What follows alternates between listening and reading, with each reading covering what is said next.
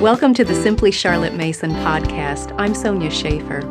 We've been talking about how to make the transition to the Charlotte Mason method in your home school, easing into it little by little. We've talked already about stages 1 through 3, the basics, once a week, and everyday subjects. Today, we want to do stage 4. I like to call it the checkup stage. At this stage, I want you to look at 3 different subjects and just check on them and make sure that you are using Charlotte Mason methods for those 3 subjects. The subjects are science, math, and language arts. Let's start with science. The way that you would teach science in a Charlotte Mason approach is through living books and narration. We already talked about those in stage 1, so watch that video if you need a refresher course. I often get asked, where can I find good living science books? Well, there is a great list on our website. I'll leave a link to that in the notes. You want to pair the living books and narration with nature study. And you're already doing nature study if you've completed stage 2, the things that we do once a week. So make sure you're doing both of those things. Now, in the upper level sciences, around grades 7 through 12, let's say, you're going to want to start making a transition in those grades. It's hard sometimes to find a good living science book that has accurate, up-to-date scientific information, that is not filled with evolution, and that actually helps the child learn how to do those upper-level sciences. Many of the good living books at that level will just tell about that particular science. They tell about chemistry or about biology, but they don't give the child practice in the math aspects, actually doing chemistry or biology or physics. So up in those grades, we like to recommend getting a conversational textbook, one that will help your child understand those upper-level sciences well, but also one that will help them make that transition to textbooks. If they're doing further education upon graduation, they're going to need an introduction to textbooks somewhere along the way. And Charlotte did use some textbooks for her students. So that's where we recommend that you go ahead and incorporate some textbooks, but also bring alongside good living science books that you can pair with that textbook and keep that love of learning alive.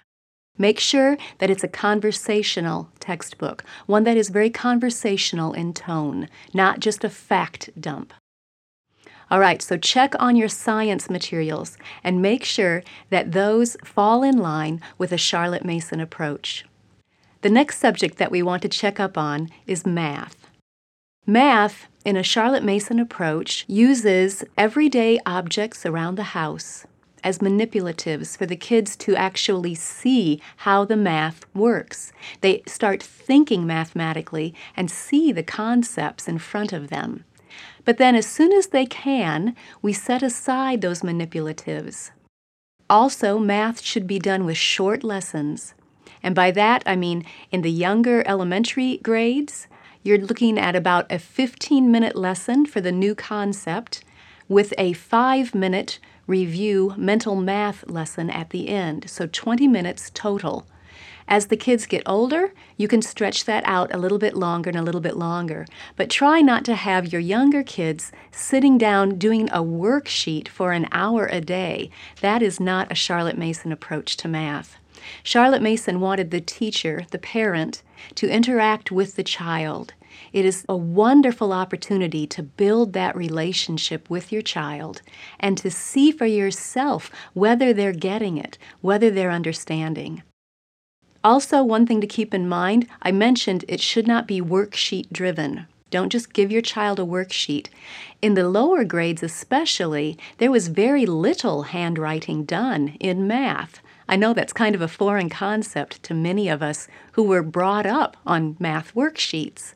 But just as we use oral narration in those younger grades and not any written narration, that carried over into math lessons as well. Most of the math was done orally with the parent or with the teacher, and very little handwriting was done. Because in those younger grades, the kids are still really having to focus on that handwriting. It takes a lot of effort and a lot of mental concentration.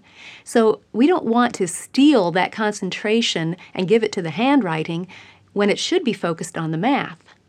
So we remove that obstacle out of the younger kids' way. We put writing to the side, and we do not require very much of it at all, so that the children can focus on thinking mathematically. You want to make sure that they are learning the why behind the how. It's not just, here's how you do this particular thing. Use this formula and you can figure out the answer to the worksheet problem. No, Charlotte wanted students to know the why behind it, to really think mathematically. There's a great article that is on our website written by Rochelle Baborna, and I'll include a link to that in the notes for you. Then the third subject that I want you to do a checkup on is language arts. You've already been doing some language arts. The poetry that you're reading once or twice a week, that's language arts. The literature book that you're reading every day with your family, that's language arts. The oral narrations that your children are already doing for history and Bible and that you're going to be doing for science, those are language arts narrations. It's oral composition is what it is. So you already have a lot of language arts integrated into the other subjects. What I want you to focus on here and do a little checkup on is just a couple of other areas of language arts. First one is for handwriting. Make sure the resources you are using for handwriting are doing a few things. Number one, keeping the passages very short. We want to focus on quality over quantity. We want our children to give their very best handwriting, and if they do that, they're done. So don't overtax them by giving them this whole sheet that they have to do or that they have to write for 10 minutes. Have you ever tried writing for 10 minutes solid? It makes your hand hurt. So keep those handwriting lessons short. And then the other thing I want you to remember is that what they are copying should be ideas, not just dry facts. Let them have copy work from scripture, from hymn lyrics, good poetry, passages from good literature books, things that contain great ideas that will feed their minds even as they are practicing their penmanship. So that's copy work for handwriting. Another area that I want you to check your language arts in is what you're using for spelling. In a Charlotte Mason approach, the children did not do formal spelling lessons until 10 years old. Now, they were doing some spelling before that in their reading lessons, and even their copy work helps them with their spelling. But at 10 years old is when Charlotte Mason introduced prepared dictation, and that is mainly focused on spelling. Now, you heard my word prepared when I said that. Prepared dictation. It's not cold turkey dictation. Charlotte did not want the children just guessing at how you spell a word, because that sets up that eternal debate. You know, we all have some words that to this day we can't remember. You know, is that one E-R or A-R? Because we've seen it both ways, and it's set up two images in our heads. Charlotte wanted to avoid that situation for children as much as possible. So she wanted the children to study the passages ahead of time. And then, when it's time for the dictation lesson, you make sure that the children know how to spell the words first before you ever dictate the passage. Watch for that area of language arts. Make sure that it's in line with Charlotte Mason methods as well. And then the other one I want you to check is grammar. English grammar. Charlotte did not introduce this subject again till the children were 10 years old, same as dictation. And when she did introduce it, it was a very straightforward instruction. This is a noun. A noun is the name of a person, place, thing, or idea. But then she would bring in good literary passages for them to practice with. Here are 3 italicized words in this poem. Tell me which one is the noun. Things like that. So even then you can bring in ideas along with the grammar lessons. And then one other thing that I want you to do, at this point, if you have kids who are 10 years old or older, start making a transition to having them do some written narrations. Once they are comfortable with the oral narrations, hopefully by this stage you have become comfortable with the idea of using narrations along with your living books for history, for Bible, and now for science. The older kids, once they have gotten a grasp on their oral narrations, start to make a transition to writing some of those narrations. That is their written compositions. So make sure that you are making that transition for your older children. There's a great video that I did a few years ago called The Natural Progression of Language Arts. I want you to watch that video. It will really help you see how Charlotte laid out this whole progression from the early years, preschool, all the way up to high school. So you see when each part of language arts comes in and how they build on the foundation that was already laid. It makes total sense once you see the big picture. I'll leave a link to that video in the notes for you. So, your assignment for Stage 4.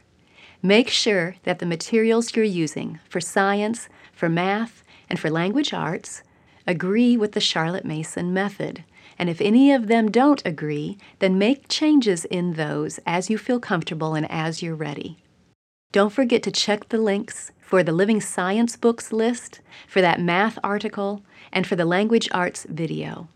And also, if daily lesson plans would be helpful to you in these particular subjects, math, language arts, and science, you can check out our individual studies lesson plans, because those are the subjects that need to be done one-on-one, individually, at each child's pace.